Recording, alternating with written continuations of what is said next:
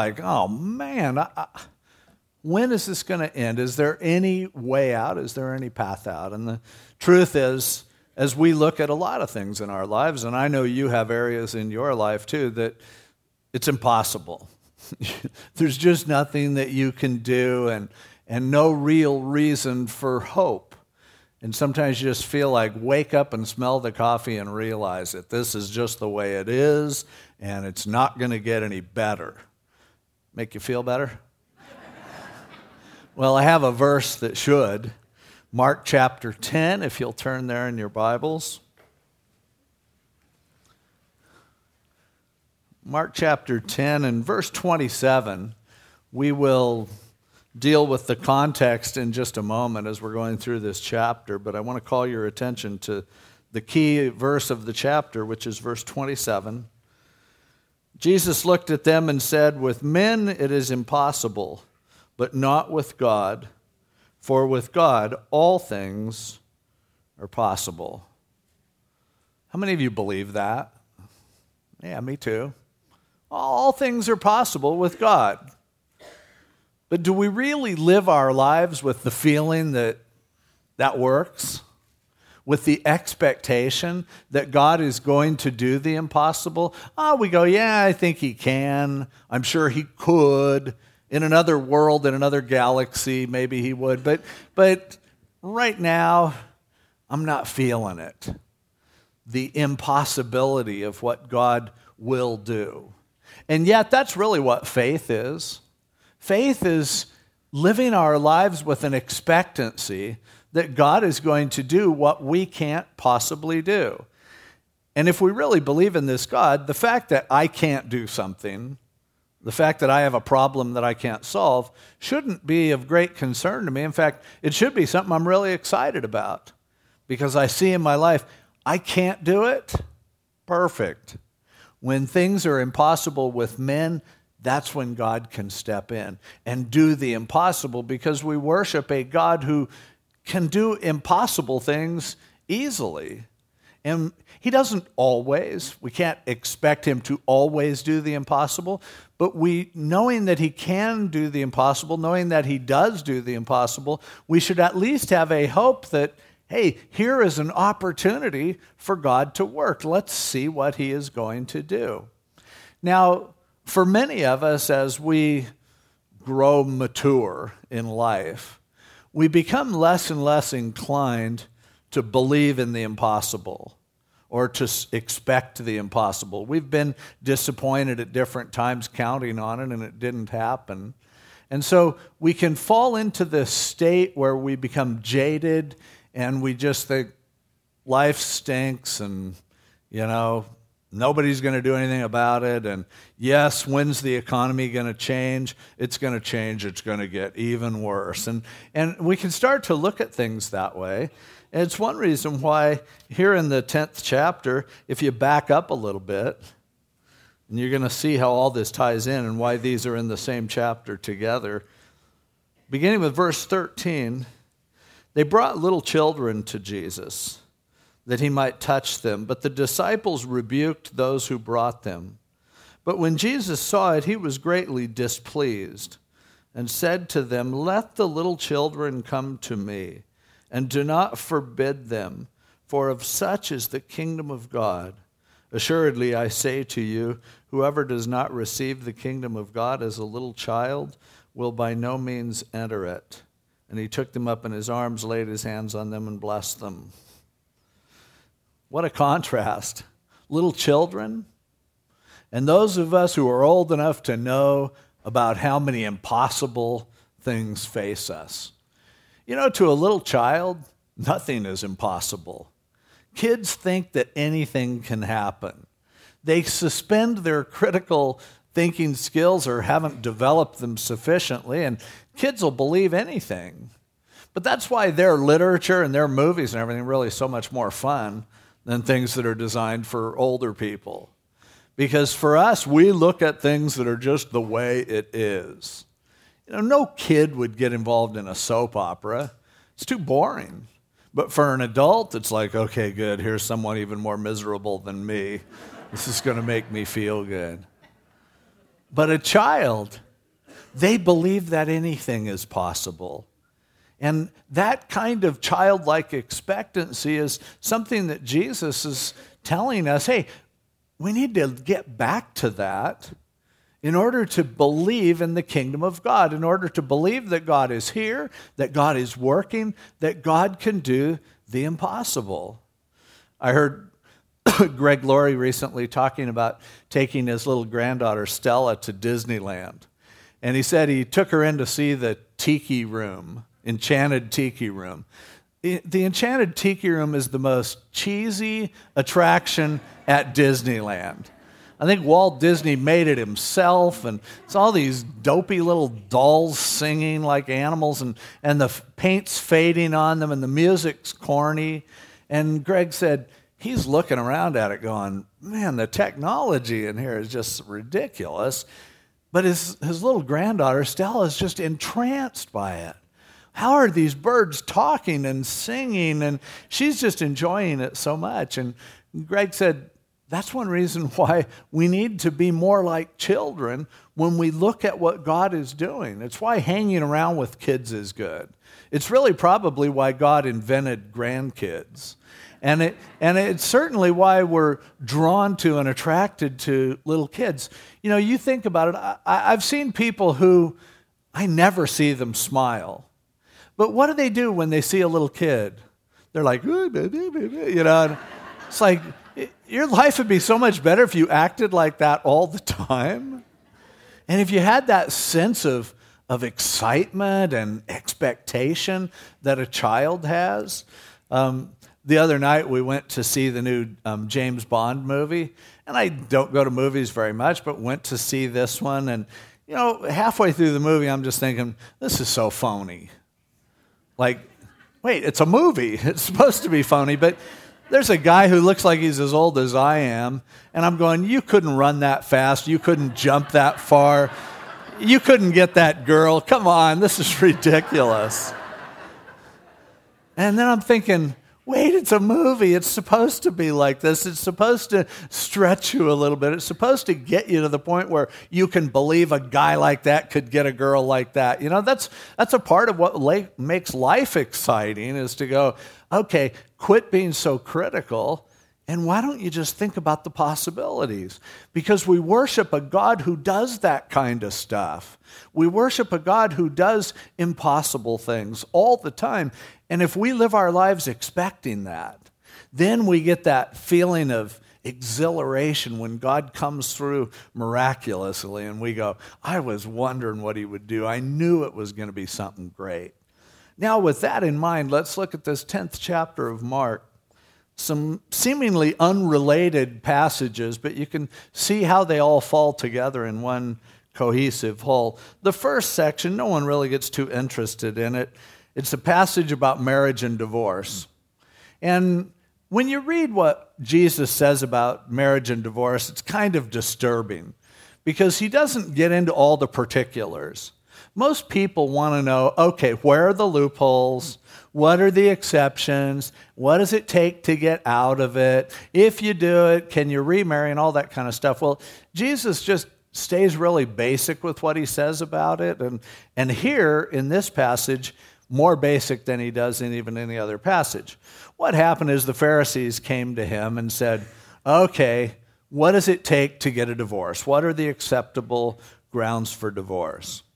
And they had, in the Jewish world, they had basically two predominant positions. One was advocated by a rabbi named Hillel. And Hillel had the position that, you know what, if it's not working, just go ahead and dump her. And his thing was, he said, anything that displeases the husband is grounds for divorce. Of course, the woman couldn't divorce the man, but you know, that just didn't work that way. But the man, he said, if she burns your dinner, that's grounds for divorce, Hillel said. So that view was popular among certain members of the population, primarily male. Now, there was another rabbi named Shammai, and he took a much stricter stance. He realized what would happen to society if people could just bail for any reason. And so he took the stance that, well, unless there's some sort of immorality, unless there's some sort of violation, and some people within his school even took the position that only if you marry someone and then find out that they represented themselves as being innocent and they had actually had previous experiences, other than that, no grounds for divorce. So he took that hard stance. So the Pharisees are coming to Jesus and going, which is it? Because it's kind of, nebulous in the Old Testament.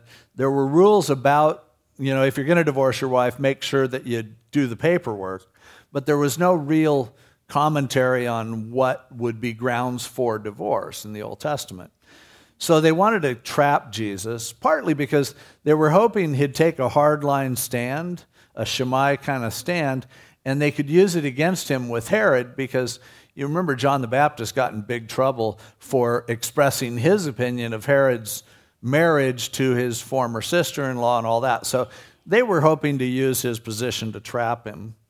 But Jesus, said, well, what did Moses say? And they said, well, Moses said you can get a divorce, Deuteronomy 24. And Jesus said, yeah, but in verse 5, because of the hardness of your heart, he wrote this precept. But from the beginning of creation, God made them male and female and said, for this reason, a man shall leave his father and mother and be joined to his wife, and the two shall become one flesh. So then they are no longer two, but one flesh. Therefore, what God has joined together, let not man separate. Jesus takes a really rigid stance, more rigid than anyone else's, really, because he doesn't even, in this passage, now, in Matthew, he says, if you get a divorce for any reason other than fornication, other than some sort of sexual sin, then, you're committing adultery. But here he doesn't even include that exception. It's just cut and dried. You know what? When you get married, stay married, period. Don't get divorced. Now, they were like, what? Don't get divorced, period? Now, the disciples pulled them aside later and go, okay, come on, there's a catch here. And he pulled them aside and asked them about it, and he said to them, whoever divorces his wife and marries another commits adultery against her. And if a woman divorces her husband and marries another, she commits adultery. They're like, well, what about the exceptions? What if this happens, or what if that happens, or what if... He goes, no. When people get married, they should stay married, period. You look at that and go, man, that's pretty harsh. In fact, that's impossible. And over in Matthew, the disciples said to Jesus, come on, if that was the case, who would ever get married? And Jesus goes, no, that's true. You don't have to get married. You can stay celibate. And they're like, wait a minute. What is this? Now, let me say, I'm not going to go into a big discussion on this. We reserve that for other times and other passages of Scripture.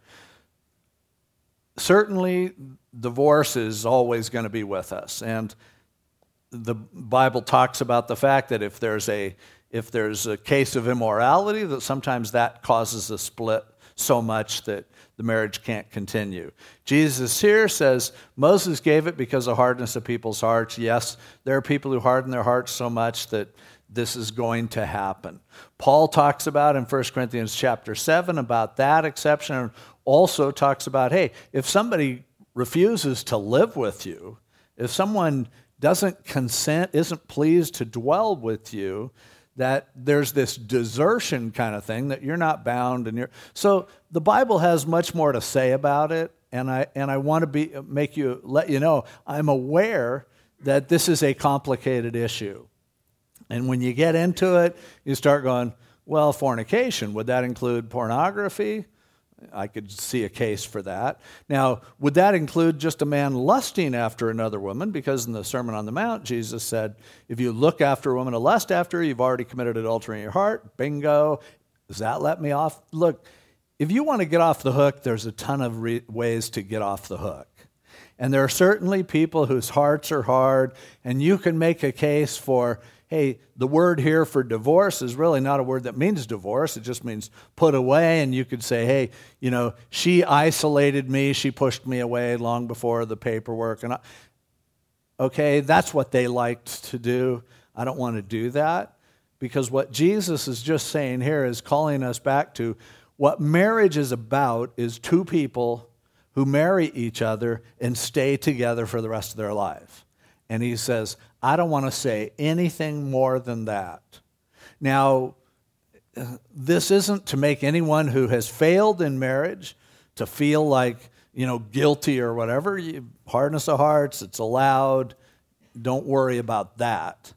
But what he is doing is addressing married people and saying, for you, it should not be about looking for a loophole. It should be about your marriage being permanent, you having that commitment that says, I want to be with you. Now, that's impossible, let's face it. And in the context, again, yes, God can do the impossible. But for any two people to get married and stay married, that is impossible.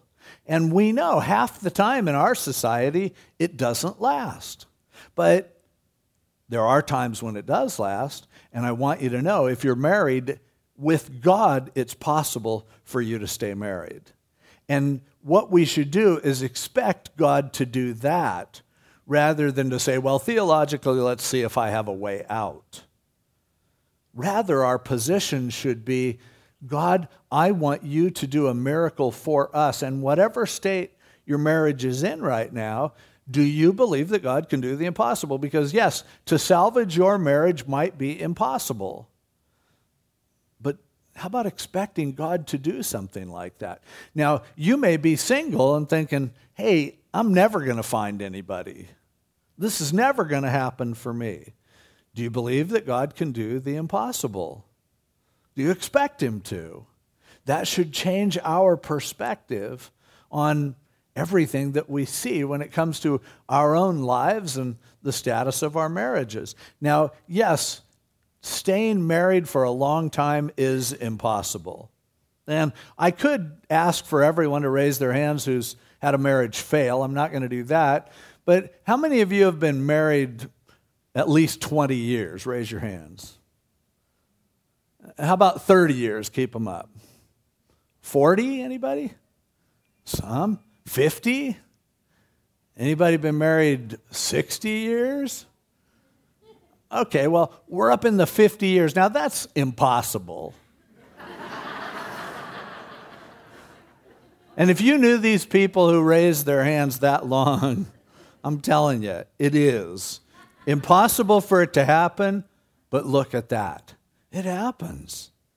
And I'm telling you something, it can happen for you. If you're married, God could make you the one down the road, if he tarries, to, against all odds, to find out that God gave you a marriage that would last. And if that happens, that's a miracle. If that happens, it's an exception in our society. But I'm telling you, it's possible. And I don't care how miserable your marriage is right now. You need to understand this. God can make it last. God can hold you together and cause you to grow together, and your marriage can be saved. Impossible? Yeah, with men. He didn't say women, just men. But with God, all things are possible. You believe that? Now we move on in the chapter, and after the section about kids, we see the story that we usually call the rich young ruler. This guy comes to Jesus, and he's saying, what do I do to get eternal life? And Jesus, in verse 18, said to him, why do you call me good? He called him good teacher. There's no one who's good but one, and that's God. He said that because this guy thought he was good too. So he said, yeah, you want eternal life? You know the commandments. Follow the 10 commandments. And he answered in verse 20 and said to him, teacher, all these things I've kept from my youth. Right. But then Jesus looked at him and he loved him. He didn't look at him and go, "You stuck-up snob, you're never going to..." No, man, he looked at him and he loved him. But he said to him, "There's one thing missing now. Go your way and sell whatever you have and give it to the poor, and you'll have treasure in heaven. And come and take up the cross and follow me." The guy was really sad when he heard this, and he went away sorrowful, for he had great possessions. And now the Lord went into this discussion with the disciples, Jesus did, about the problem with rich people getting saved. And this is where the comment that with God all things are possible came up. Jesus said, if you read the passage, he said, for a rich person to get saved, it's easier for a camel to go through the eye of a needle than it is for a rich person to be saved. Now, there are people who have said, they had a little gate in the city called the camel's, the needle's eye, and in order to get the camel through, you had to stoop them down, take off all the luggage. That's not true. What's true is he's talking about a real needle, something that's impossible, because the disciples said, that's impossible. So are you saying no rich person can be saved? And that's the context in which Jesus said, no, it's impossible for a rich person to be saved with men. But with God, all things are possible. And then Jesus goes on to tell him, but by the way, anything that you give up in this life, you're going to receive it in increased amounts and dosages. You'll not receive 100-fold, not only in this time with what you're blessed with, but in the age to come. But many who are first will be last, and the last first. Now, we are taught well on these things. We know that what we need to do is say, everything I have belongs to God. And whatever he tells me to do with it, that's what I will do. And that includes giving things to people who have needs. That includes participating in that which God wants to do. And we all know the scripture says that what you sow, you're going to reap. And the truth is that if you give what you have to God in a sacrificial way, do with it what he wants you to do, that he is going to make it well worth your while in this life and in the future. We all know that. But still, do we do that? Do we get to the point where what we do is take all of our possessions and offer them to God? Now, he doesn't call everyone to give away everything that we have, but he would call all of us to be willing to do that. He calls all of us to not hang on tighter to what we have because, the economy is kind of hurting and projections, or, hey, here's a projection for you. Jesus Christ says, if you give, he's going to give it back to you. Now, again, if we really believe that, how would that change the way we live? I mean, in some ways, it's so important, I ought to preach on it every week. But, there are pastors who do that, and it's generally a self-serving way to increase the offering, and I would never want you to get that idea, and so I rarely say anything about giving. But what Jesus is saying here, the point that he is making is, even salvation is somehow connected to your ability to let go of your stuff. Now, you can apply that any way you want. But the fact is, to expect rich people to let go of their stuff, that's impossible. And we are all rich compared to most people in the world. So are we really going to let go of our stuff? Are we really willing to give it all away if that's what God told us to do? Have we ever even asked him, how much do you want me to give to different purposes and situations? That's a lot to ask. And as he says, it's really pretty much impossible unless God does a work in your heart, unless God leads you to do that. But do we expect him to do it? Do we expect that kind of a miracle in our lives and in our church? Impossible. But with God, who knows? He could do it. He wants to do it in all of our lives. Now, as we continue down in the passage there in verses 33 through 34, he told them, I'm going to be delivered over to the Gentiles. I'm going to be beaten and spit on and scourged and mocked, and I'm going to be killed. and then I'm going to rise again on the third day. He kept telling him this. The Gospel of Mark records many instances where he said it. And it really didn't soak in that there are difficult times that are coming, but it also didn't soak in that Jesus is going to rise from the dead. Now, why is this put in the middle of this? Because what is more impossible than this? What's more unlikely than a guy who's coming healing everybody and teaching is going to get killed? That's ridiculous, but it happened. But how likely is it that then he would raise himself from the dead 3 days later? You go, it's impossible. They knew that. They figured he must be speaking symbolically. Now, how many of us as Christians believe that Jesus rose from the dead? How many of us really, I saw 2 hands. There you go, there's a few more hands. We all, if we call ourselves Christians, we go, that's how I became a Christian. I got to the point where I believed that Jesus rose from the dead. I mean, that's a big part of it.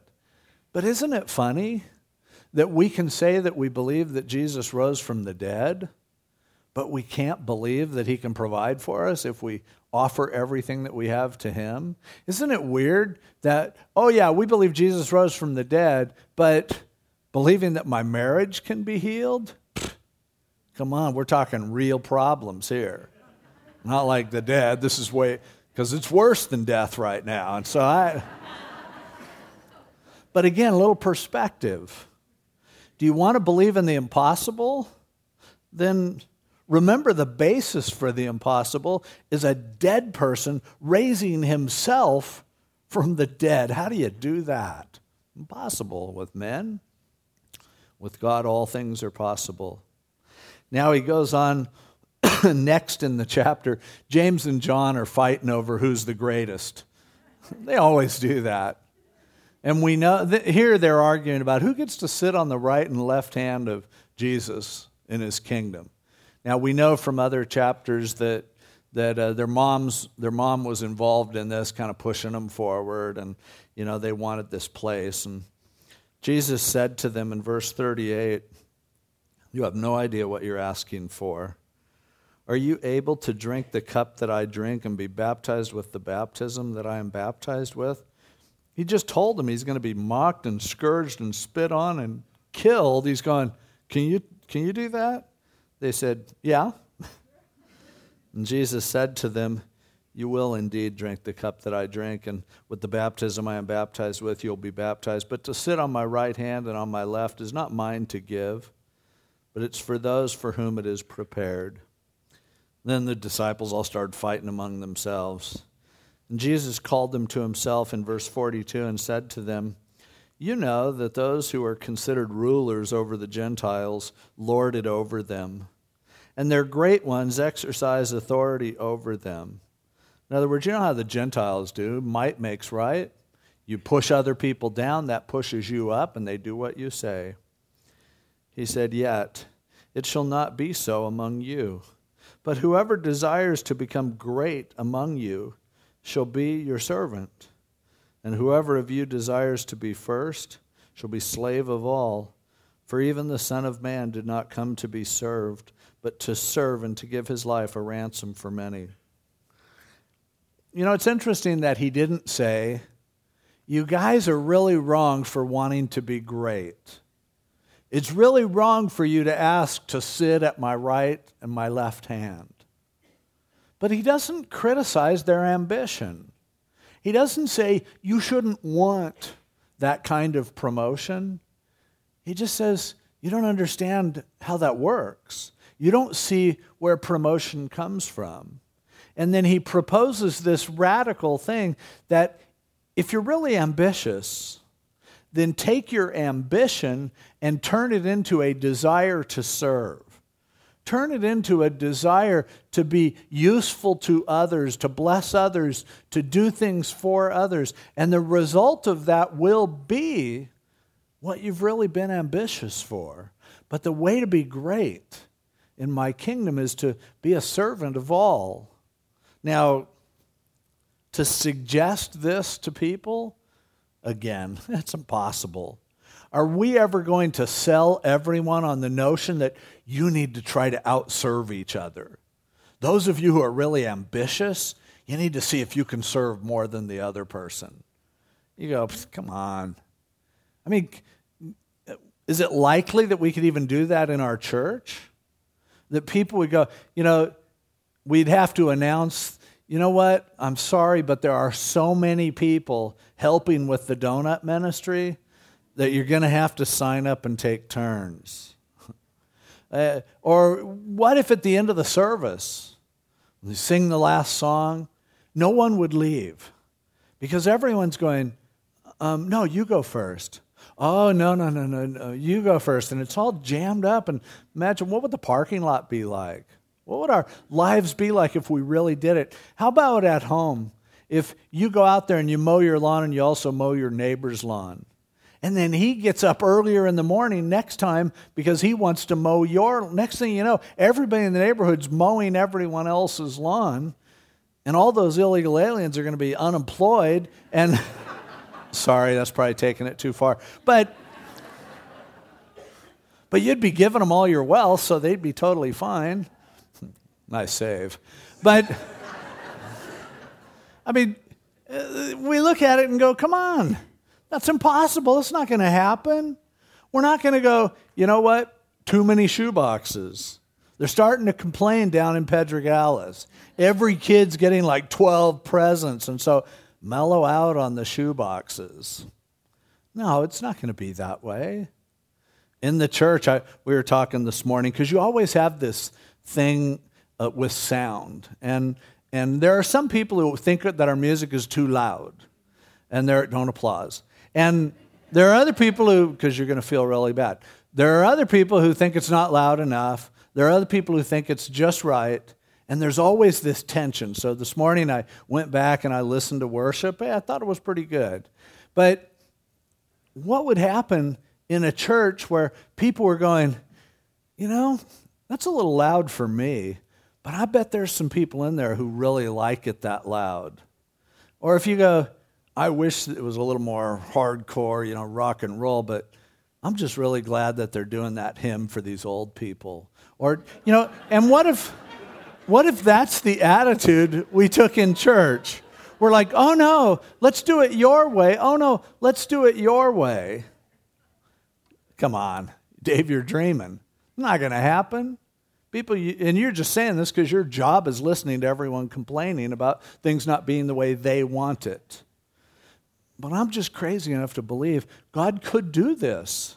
It's impossible, but our church could become the kind of place where people, rather than always wanting it their way, where people just started wanting it someone else's way, wanting other people to go first and be blessed. This is what the scriptures say. Jesus himself says, hey, this is how it works in my kingdom. If you have ambition, turn your ambition into service. Now, then we will have a problem. Too many Sunday school teachers, too much money, that we can't even find enough missionaries to support. The missionaries are going, please quit sending us money. It's getting embarrassing. And, I'll take that chance to exhort you to believe that God can do the impossible and to really expect it, starting with you. Starting with your life and with my life. What if this could happen? Now, the chapter ends with Jesus healing blind Bartimaeus. And again, he's healing a blind guy. You believe that? But you can believe that, and you can believe that Jesus rose from the dead, but you're having a hard time believing about your marriage, about your healing, about your family, having a hard time believing that you could actually start to serve, that you could actually trust God enough to take everything that you have and go, here, God, who do you want me to give to? How do you want me to share? How do you want me to be involved? You know what? We're just fooling ourselves when we pretend to believe in resurrection from the dead and blind people being healed. but we can't even believe that God can do the impossible in these most basic areas of our lives, in our relationships, in our finances, in the use of our time and service. 3 major areas where what God sets as the standard is something that's impossible for us to do. And yet, He does the impossible. He wants to do that. He wants to do this in all of our lives and in our churches and in our community. Wow, what if He did? What if it happened? What if our church got a reputation, for instance, that, man, people go there and their marriages get healed? It's amazing. They hate each other and they're ready to get a divorce. Papers are all filed. But, then they go to that church and they start loving each other. And they want to stay married and they want to save their families. And you never hear of anybody in that church getting divorced. And not only that, look at that church. They're giving offering back because so many people are giving that they just run out of ideas of how to spend it. And so they're giving it away down there. And that church is the kind of place where you go there and everybody, you go out after church and somebody wiped off your windshield and took the dents out of your car and, they're, oh, here, let me help you. And they open doors for you and they want to know how they can help. And wow. Impossible. But what a world it would be. What a witness we would have if we believed that that could happen in our lives and through us in our communities. Now, what situation are you dealing with? What is it in your life that's impossible that you just pretty much have given up on?